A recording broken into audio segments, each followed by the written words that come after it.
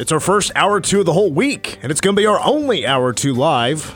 We've had short shows. Well, yesterday we didn't even have a show on Tuesday, but it is officially the game after work. Mitch Fortner and Troy Coverdale, just us two. DG is now the father of two daughters, so we'll see if we get him back next week. But I believe they got home today, he and his wife and two daughters, and so wish him the best of luck. Quite honestly, I don't know what it's like to be a father, but I'd imagine right now it's unique, to say the least. A 15-month-old and a newborn. This will be interesting. Oh, okay. His oldest, it was younger than I thought. 15 months? Mm-hmm. Is that it? Mm-hmm. I was guessing year and a half, maybe year and like 9 months or something like that. But I don't think I've ever met Sophia. No, I have not either. So when DG gets back, we'll get the details on the new little lady in the household for the Garcias. But it is hour number two, and coming up at 5:25, we'll talk some Iowa State Cyclones with Randy Peterson from the Des Moines Register. But we are now joined by former K-State wide receiver, and he is with the Wildcats Den NIL collective. That is Curry Sexton. Curry, once again, thank you for joining us. What is in the world? Did I just hear some echo? Am I crazy?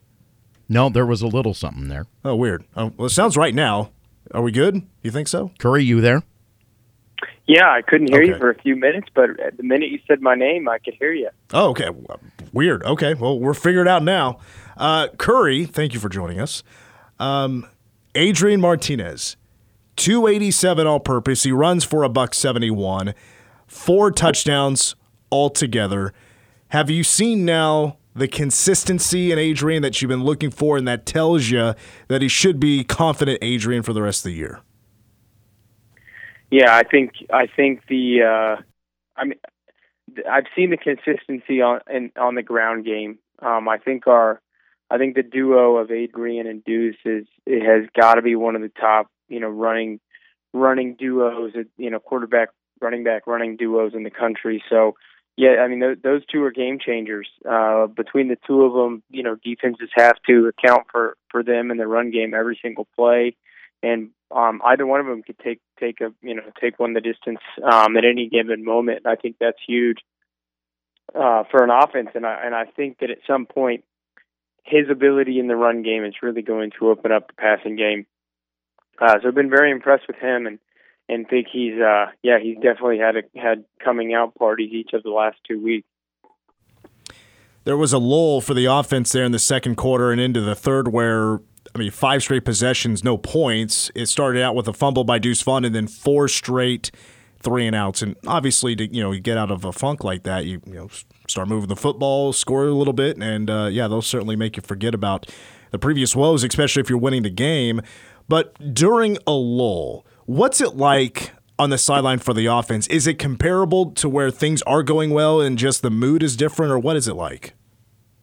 Yeah, certainly. Anytime things aren't going like you hope, the pressure builds, and guys start to get tensed up, and you have coaches either on the sideline getting, kind of letting guys have it, or you have the coaches in the press box calling down and letting guys have it, and you always have sort of maybe the team leaders walking around and trying to get guys going. And so it's certainly tense, but I think a good offense knows that not every drive is going to end in a touchdown, and so you kind of have to ride things out and get through the storm, and you'll be in the end zone or putting up points before too long.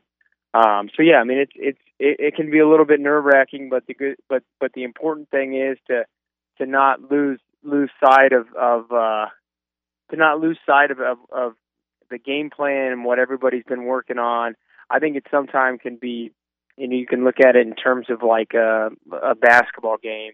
If basketball team's down 20 points, you can't shoot a 20-pointer to catch back up. You kind of just got to chip away. And the same could be said for an offense that's maybe stalled out a little bit.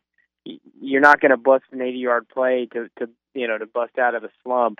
You just got to go down the field methodically and make plays and go get 6 points. And I think our offense did a nice job of that Saturday of really rebounding in in the fourth quarter and putting the game on ice. Are you surprised we haven't seen the pop pass yet? Well, we saw it against Oklahoma, and maybe not the traditional pop pass, but we did see some RPO type stuff at Oklahoma that worked early on. But yeah, I mean, I think that's something that I think, we could have a lot of success with that, especially with, the way that Adrian has run the ball in the last two games. So yeah, maybe you're giving us a little, doing a little foreshadowing here for what's to come. But I do think the RPO, the RPO pop pass type stuff is something that's going to be, could be effective for this offense, because it does seem like we're struggling to, get guys open. I think, in my personal thought is, I don't even know if I've shared it on air, but maybe Colin is just, kind of saving it for when it is necessary. I mean, we saw Dana Dimmel would run it, multiple times a year, and it would usually work. I can remember Baby Gronk scoring a couple of times on a pop pass. Either I remember, was it at Oklahoma State when he scored on that one time, and maybe against Oklahoma? Yep, at Oklahoma State in 2013, and at Oklahoma in 2014. I mean, it's certainly an effective play, and again, when you're a run-based offense and you got a quarterback who's running a lot of quarterback power like Adrian is, the quarterback power pop pass, something that could be really, I could see a Ben Sinnott, coming up with a big play on a pop pass. So maybe that's something we will see. Well, we hope to see, of course, the offense be able to run the football against a really good Iowa State defense. But, Curry, a question about your time playing for the Cats. You ran the ball officially one time in your K-State career. Do you remember that play? I do, yeah. Yeah, 2013 versus Iowa State. Little, just simple end around. I think I don't know how many yards I got, but I think I got a first down. Yeah, I wasn't one of the first. I wasn't the first or second or third or probably fourth option for the end around play. But I did get one. I was curious if you would know all the details. You're right, and about everything. It was for 8 yards. Yeah. Well, look at that. I just happened to randomly find that while I was going through some notes, and I was like, Curry Sexton, 8 yards a carry in his career, not too shabby. You were a farm kid growing up, right? I was. As a farm kid in Farmageddon, what are your thoughts on this? Like, it's really, of course, been initiated by the K-State fans, but like the war with wheat versus corn as a farm kid in Kansas, because I'm sure corn is pretty important to Kansas farmers too. Yeah, I think it's funny the back and forth that we've seen this week. I think I saw some, maybe Snyder's windbreaker give some money to a celiac foundation. That was pretty hilarious. I guess I am partial to wheat. My family, we never grew corn. We for one reason or another, that in the central part of the state, it's maybe not as prominent as wheat is. And so we were always a big wheat family. So I'm certainly partial to wheat. So I suppose that's good for the banter this week. How would your dad work you during the summers? Would he have you out late with harvest and all that, or were you getting kind of a break because you knew you maybe had weights the next morning at 6 or 7? Yeah, I mean, there were times, but my family wasn't a real big farming operation. I mean, my dad ran most of it himself, or still runs most of it himself, and we would certainly help out, but it wasn't like maybe the farm my dad grew up in, where you didn't have the same machinery that we have today, and so it did require more bodies and more hands, and it did require people to be in the fields, at odd hours. But really, we have a lot of alfalfa on the farm, and that is very time intensive. But when my dad, there's a local hay mill in town that at one point my dad decided that he didn't want to have to do his own hay anymore, and so the hay mill takes care of our alfalfa now. I mean, dad prepares the ground and plants it, but they cut it and pick it up and everything. So that really was a big time saver for Dad. And once we started doing that, that really cut back on the need for really late nights, because, when you're cutting wheat or you're cutting soybeans, when the sun goes down, the beans start, the moisture sets in and the beans start to get tough. And so at some point, the elements will make it so that you kind of have to stop cutting, at a certain time in the night. So there weren't a ton of late nights. Curry Sexton is our guest. So Celebrate Ag Day was the Texas Tech game, of course, and you came back to open the locker room door. Did K-State reach out to you, be like, hey, we're celebrating Ag against Texas Tech, we want you back for this one? Yeah, so it was actually a situation. So BJ Finney is running. He's working in the Ahern Fund now, and is the head of Varsity K Club, which is the club for ex-letter winners of all sports. And so he had reached out and he said, hey, I need a favor. Potentially, he said we wanted Elijah Lee to come back and to open the door, because he had gotten cut by the Chiefs, but he got picked up on the practice squad and may get activated this weekend. If he does get activated, can you come do it? And I said, absolutely, I'd be happy to. We were actually in town for a wedding. So I came up, I went up on the field, watched some pregame, opened the door, ran out, watched the first touchdown drive, and then I had to go. But it was a fun experience and a great honor. I'm going to ask you a question that might be a little bit awkward. I love a podcast called Are You Garbage, and they ask this question all the time. You brought it up, so I'm going to ask the question. Curry Sexton doing pretty well for himself for that wedding. What's going in the envelope? Hold on, say that again. I didn't hear that very clearly. Okay, maybe I butchered it when I asked. So, you're giving a gift for that wedding, maybe a little cash. What's exactly going in the envelope? Oh man, I mean, candidly, I let my wife handle the wedding gift. But we've given out some cash before, and we're not in a stage in life where we're giving out a lot of money, but we might give somebody, $150, $200 on occasion if we can't find the right gift. Just recently, well, not recently, but it's been a little while. I put $100 bill in a wedding card, and I felt like Curry. I felt like a baller by giving $100. And I think you taught me there. Okay, what's your favorite memories of playing against Iowa State? Iowa State, man, that was a team we never lost to, which was good. I would say our senior year. We go up there our senior year, and it was the second game of the season, which was super odd. We had some, Tyler was dealing with some things. I was dealing with some things. We kind of had some injuries, but we go up there, and it's Jake's home. It's Jake's home state. It's the school that his dad went to. It's the school that he probably wanted to go to, but didn't give him any love. And we go up there and we struggle with a mediocre Iowa State team, but then Jake scores the winning touchdown in the latter minutes, and then at one point Randall Evans made an incredible interception to kind of seal the thing. So that would probably be my most favorite memory. And we actually, I believe that was an 11 a.m. kick. I could be wrong. I might be getting so anyways, 11 a.m. kick. We go up there. We get a big win.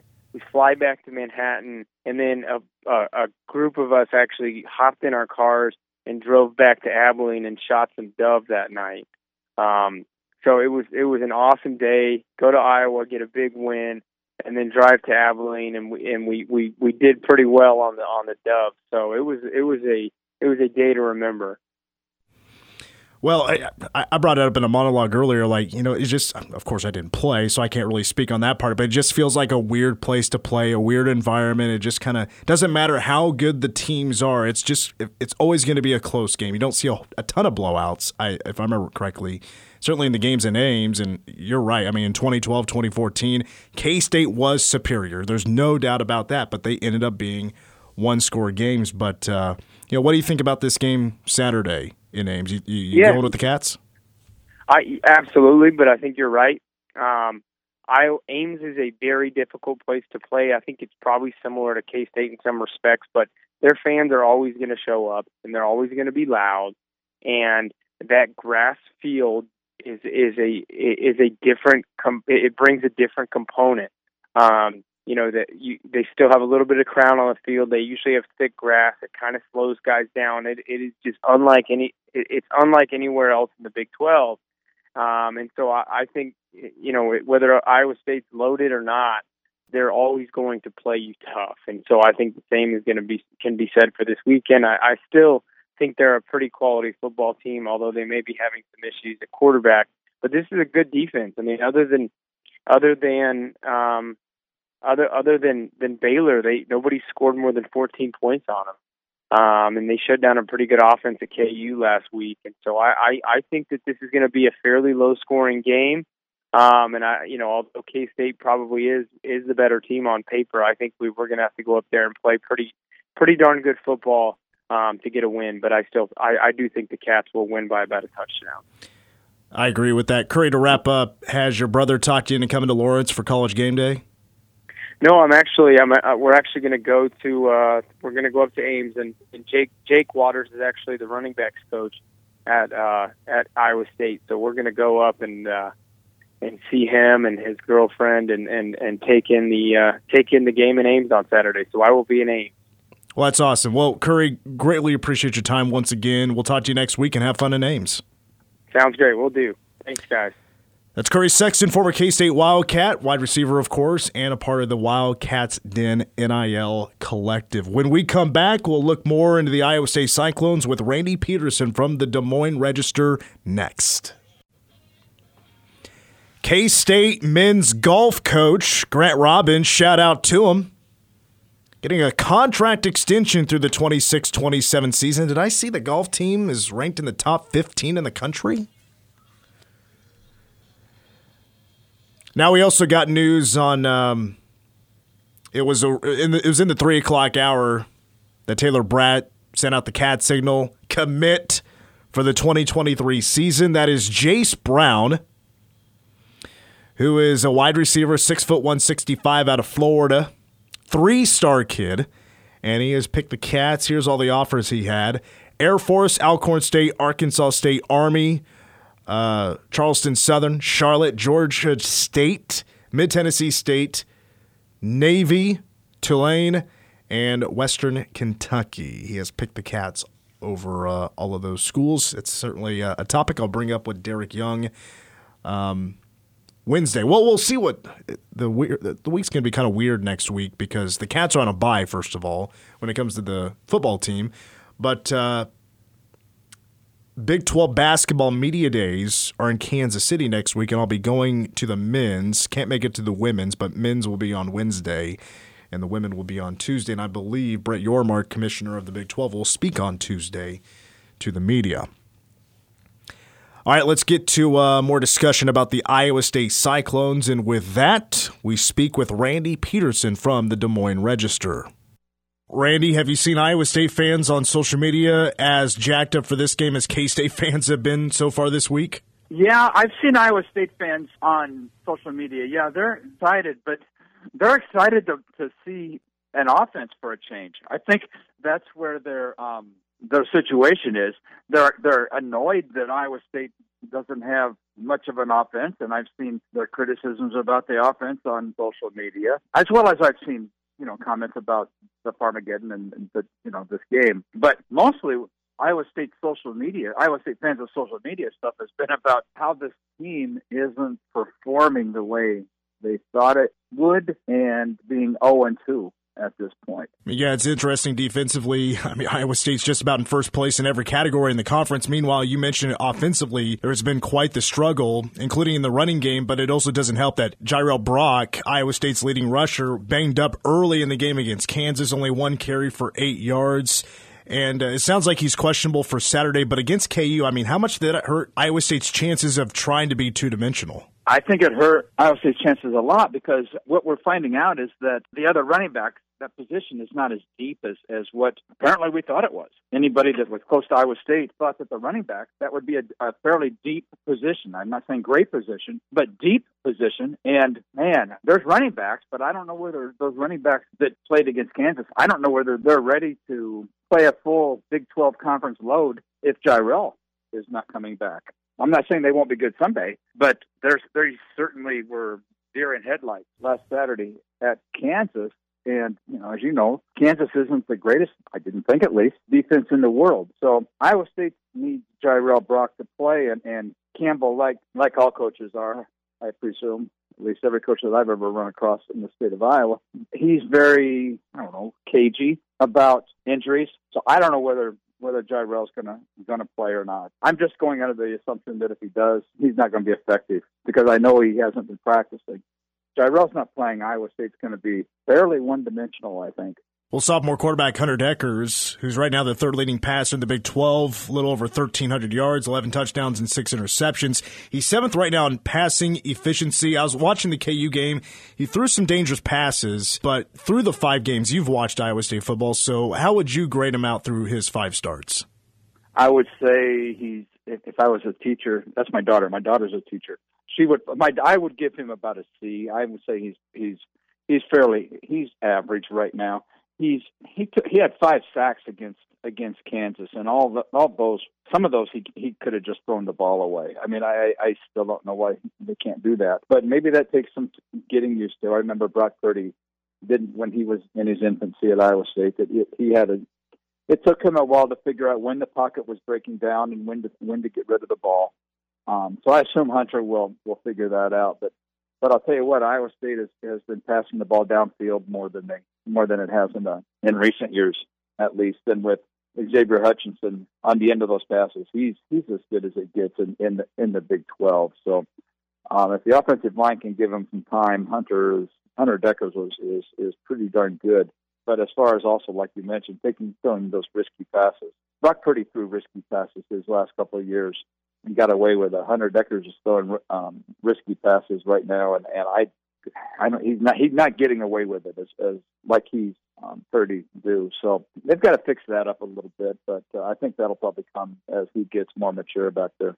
Speaking with Randy Peterson from the Des Moines Register, you mentioned Xavier Hutchinson. He's a stud. I mean, averaging 100 yards a game receiving. That is no surprise to everybody in the Big 12. But, of course, no more Charlie Kohler. Breece Hall is into the NFL now, of course. Jalen Knoll, who was a freshman last year, now a sophomore, has he done a nice job stepping into the number 2 receiver spot? He certainly has. He's good. He's exciting when he gets his hands on the ball. He's also the kick returner, both punt and kickoffs. He'll return those. And Campbell said something Tuesday that I didn't hear. I didn't hear him say it initially, but I heard it when I was listening when I was transcribing the tape. He said whenever Jalen Knoll runs the ball, he's got potential to do things with it. And so I wasn't even putting 2 and 2 together, but I would have followed up if I thought of it at the time. But is Campbell saying that Jalen Knoll's going to play some running back? That may just be me, but that would be an interesting twist. But Jalen has been very good. Yeah, he's the number 2 receiver. He played a little bit last year. He's been very good. He's very quick. He can get open. He can catch a ball, and his yards after catch have been pretty darn good as well. So he's exciting once he gets his hand on the ball. Like I said, whether it's catching a pass or catching a kick. Now, before we move to the defense, I actually, when watching back the KU Iowa State game, special teams for Iowa State is what really stood out to me because it wasn't just the 3 missed field goals, but you had a kick-catch interference, a muffed punt, and giving up a nice return to Kansas, and then the 3 missed field goals by a freshman by Jace Gilbert. It seemed like a really bad day special teams, but had there been in the past any sort of issues, or was it just what I said, just one really bad game? Iowa State is walking a tightrope whenever it does special teams. Jace Gilbert has been good up until then. He's made his first 5 field goals. They weren't really long, but he'd been good up until then. But the other aspects of the special teams, they've had 2 punts blocked, or punt blocked and a PAT blocked. There was I don't know whether you mentioned this or not, but there was a bad snap on a PAT that the holder ran in for a 2-point conversion. It's in years past, Iowa State special teams have been very suspect. So it's like a walk on a tightrope. It's one of those moments that I think every team's probably got one of these where the fans just kind of hold their breath when that unit's on the field or when something's going on like that. But Iowa State special teams right now are not good, and there's not an aspect of Iowa State special teams that are good right now. Iowa State fans are kind of clamoring for Matt Campbell to hire a full-time special teams coach, but that's not his deal. They kind of spread it around a little bit. He's got a special teams analyst. But, Jace Gilbert missed 3 field goals. Iowa State lost a close game, and its special teams without question, cost Iowa State that game. All right, over the defensive side of the football for Iowa State, and man, has it been good this year. And, of course, that comes to no surprise with Matt Campbell being the head coach. Defensively, leading the conference, passing, rushing, scoring, and total defense. I mean, held Jalen Daniels. I thought that was a big storyline. Held Jalen Daniels to 9 yards on 8 carries. That's a huge day. Is there a weakness on this defense, or is it really just truly that good from front to back? I think it's good. I think the deep passing game can be suspect. There have been some receivers get open deep, so that's been a little bit of a weakness. But the linebackers are very good. The linemen are very good. Will McDonald, he doesn't credentials speak for itself, although Kansas State's guy, Felix, I'm just going to call him Felix. I don't even know how to pronounce his last name. How do you do it? But anyway, just call him Felix. He's looks like the premier sacker in the Big 12 conference right now. But yeah, Iowa State's 3-man defensive line has done a good job, and they certainly did a good job against Jalen Daniels, especially in the second half. And I asked John Haycock about this last week. I said, would preparing for Jalen Daniels, playing Jalen Daniels and Adrian Martinez in consecutive weeks, does that, what's that mean? And he said, well, it's kind of the same prep, but not really the same prep. So I guess we'll have to see. Speaking of Martinez, my gosh, Chris has got so much out of him. He got more out of him than Frost ever got. That's awesome. I'll tell you what, another player who's really impressed me for Iowa State this year, Orion Vance, who's that middle linebacker, like the quarterback of the defense. But I also know, statistically about Iowa State's defense, maybe just where they might be lacking is just total sacks. But has the guys in the box, have they been consistently putting pressure on the quarterback? They've been putting pressure on the quarterback, but the quarterback hasn't gone down. And they play quarterbacks who have gotten rid of the ball pretty quickly, except the Iowa quarterback. I don't know whether they sacked. I think they maybe sacked him a couple of times. Beyond that, they haven't sacked the quarterback a ton, but they're putting pressure on him on quarterbacks. It's just a matter of getting to the quarterback, and I suspect they'll try to put as much heat on Adrian on Saturday as they can, and see if they can get him back into his not taking care of the ball mode, which was a situation at Nebraska, in which Chris and the coaches seem to have cleaned that up tremendously. But they'll try to pressure. They'll pressure with some linebackers. They don't have a ton of linebackers after the quarterback, but they will. So I don't have any problem with the Iowa State front 7 or 8 or whatever they want to call it. Speaking with Randy Peterson from the Des Moines Register. So to wrap up here, I think clearly a huge key in this game for really both teams is, can K-State run against the Iowa State defense? Can that Iowa State rush defense hold K-State in check? To ask you to wrap up, I mean, do you think it is very possible that Iowa State's defense could give both Adrian Martinez and Deuce Vaughn a tough day when it comes to breaking out those big runs and keeping that K-State offense contained in the run game? That's a $64,000 question. I think Iowa State might have potential to keep one of them somewhat contained, but I don't know about 2 of them. I think the best job Iowa State's defense can do is to hope the Iowa State's offense can stay on the field and move the chains and keep them on the sideline, which Iowa State's offense hasn't proven it can do that yet. Although they had a 99-yard drive against Iowa a while back, but that's going to be a huge test for Iowa State's defense. And like I said, they may be able to contain one, but man, I don't know how you contain both of them. Well, Randy, I think this is going to be not only a good game, but a close game, because always playing up in Ames, Iowa, it gets a little bit weird. Close ones have taken place. I don't expect anything less with Farmageddon back in Ames, Iowa. But, Randy, really appreciate your time, and thanks for joining us.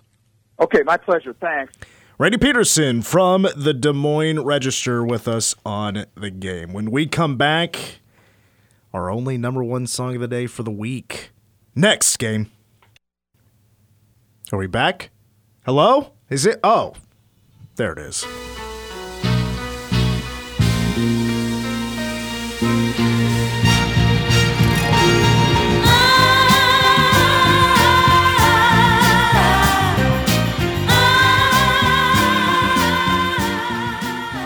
1970, Ain't No Mountain High Enough by Diana Ross.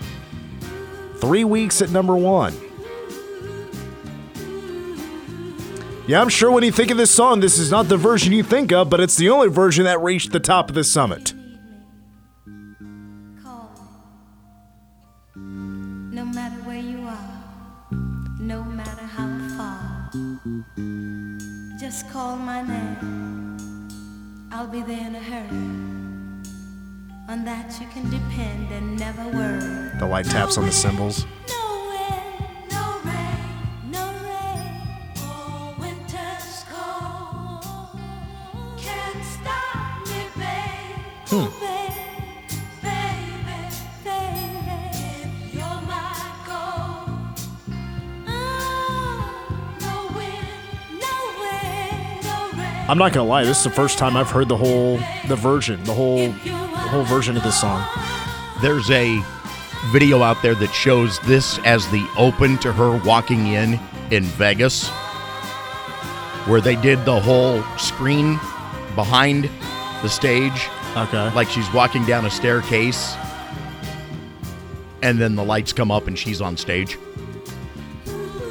Well, Diana Ross from Detroit rose to fame, lead singer, of course, of the Supremes. One of Motown's most successful acts. She did become Motown's most successful act. Following the departure of the Supremes in 70, embarked on that solo career, also in film, television, some stage stuff. She was named Female Entertainer of the Century in 1976 by Billboard, and she is the only female artist to have a number 1 single on the Billboard Hot 100 as a solo artist, duet, trio, and an ensemble member. We getting there? Is this it?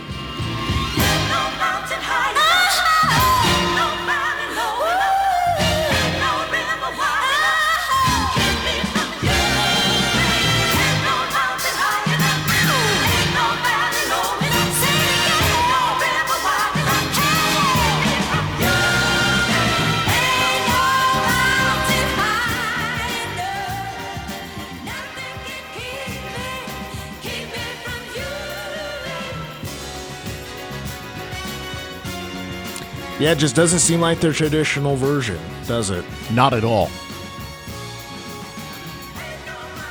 I mean, no disrespect to Diana Ross, but I think I prefer the Marvin Gaye, Tammy Terrell version a little bit more. Let's see here. So, in 2021, Billboard named her the 30th greatest Hot 100 artist of all time. 25 studio albums, 18 top 40 hits, first of 6 number 1s. She was inducted in the Rock and Roll Hall of Fame as a member of the Supremes, and this was from her debut studio album. I mean, the message is about overcoming any obstacle, and is a cover. This is a cover song, of course. Marvin Gaye, Tammy Terrell with the original, which peaked at number 19 in the United States in 1967.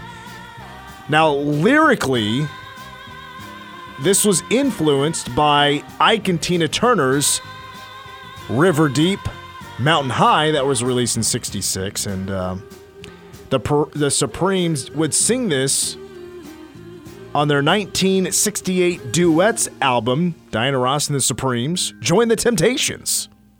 And then 2 years later, Diana Ross would do it as a solo artist. This was her first big song as a solo artist. There is a little bit of irony here because Diana Ross, her second husband, died in South Africa mountain climbing. Oh boy. In 2004. I guess there was a mountain that was just a little too high. Oh boy. Let's see, what else do we have here? Oh, yes, of course. If you are strict grammar people, grammarians,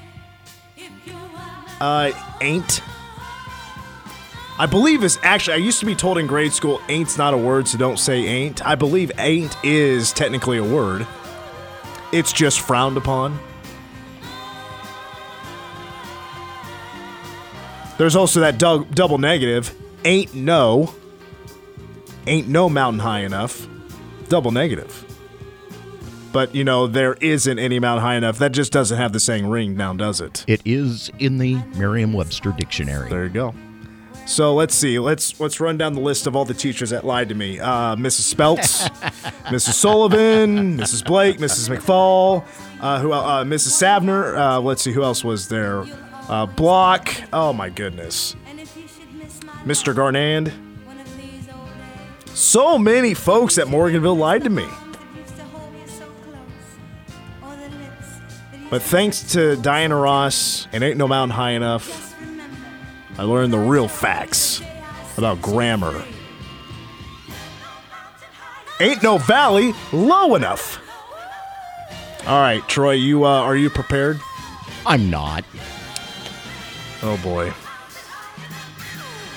We didn't discuss that ahead of time. You're running the board. Oh, I know, but...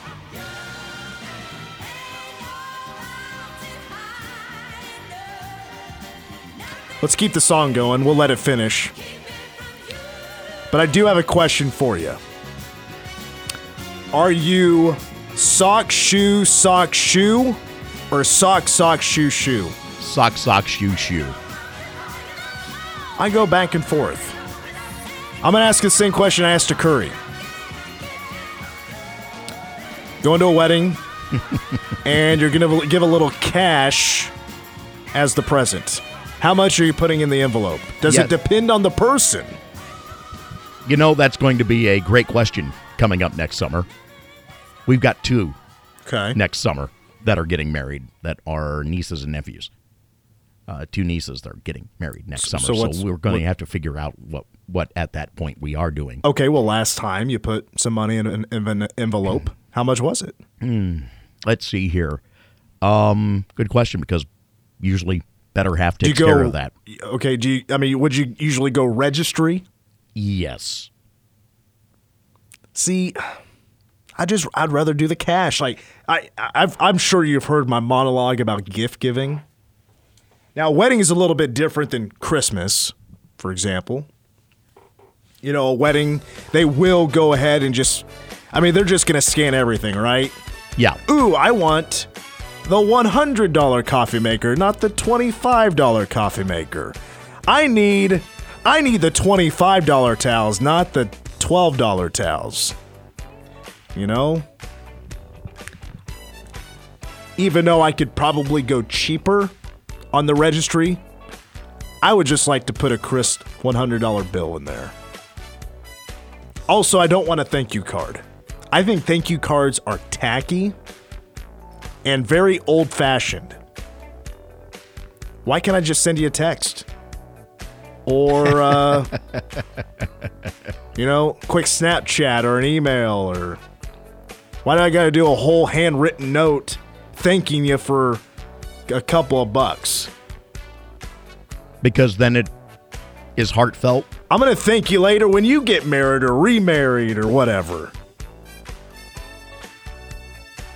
I remember for graduation, when I graduated from high school, my mom, every card or present I got, my mom wanted me to write handwritten note to every single person. I'm like, you know what? All these people, I'm going to see them later down the road. Why can't I just be like, hey, I think that would mean a lot more, right? Coming up to them, a private moment, to say, hey, really appreciate that money you gave me. I used it to buy a laptop. Thank you so much for that. I really appreciate that. And a nice handshake. Wouldn't that mean more? They're just going to throw away the card. I think we've got cards around somewhere. Still from our wedding. I think a wedding's a little bit different than graduation. Valid. Yeah. I'm talking about a thank you card, not talking about a card that somebody gave you for your wedding. Nobody keeps a thank you card. Well, okay. That's a valid point. Unless special situations. I've got a couple thank you cards from over the years that I've kept. Nice handshake, a nice thank you, maybe a little pat on the back, maybe crack a beer or something. Cheers, and I don't know what you're trying to tell me. 15. Oh, I've in the history of this show, I've never given a 15-second countdown. It was because or I never got been caught. Given one. Yeah, okay. I love the throwing a lot of sign language at me. That means Troy's telling us it's time to wrap it up. For Troy, I'm Mitch. Go Cats.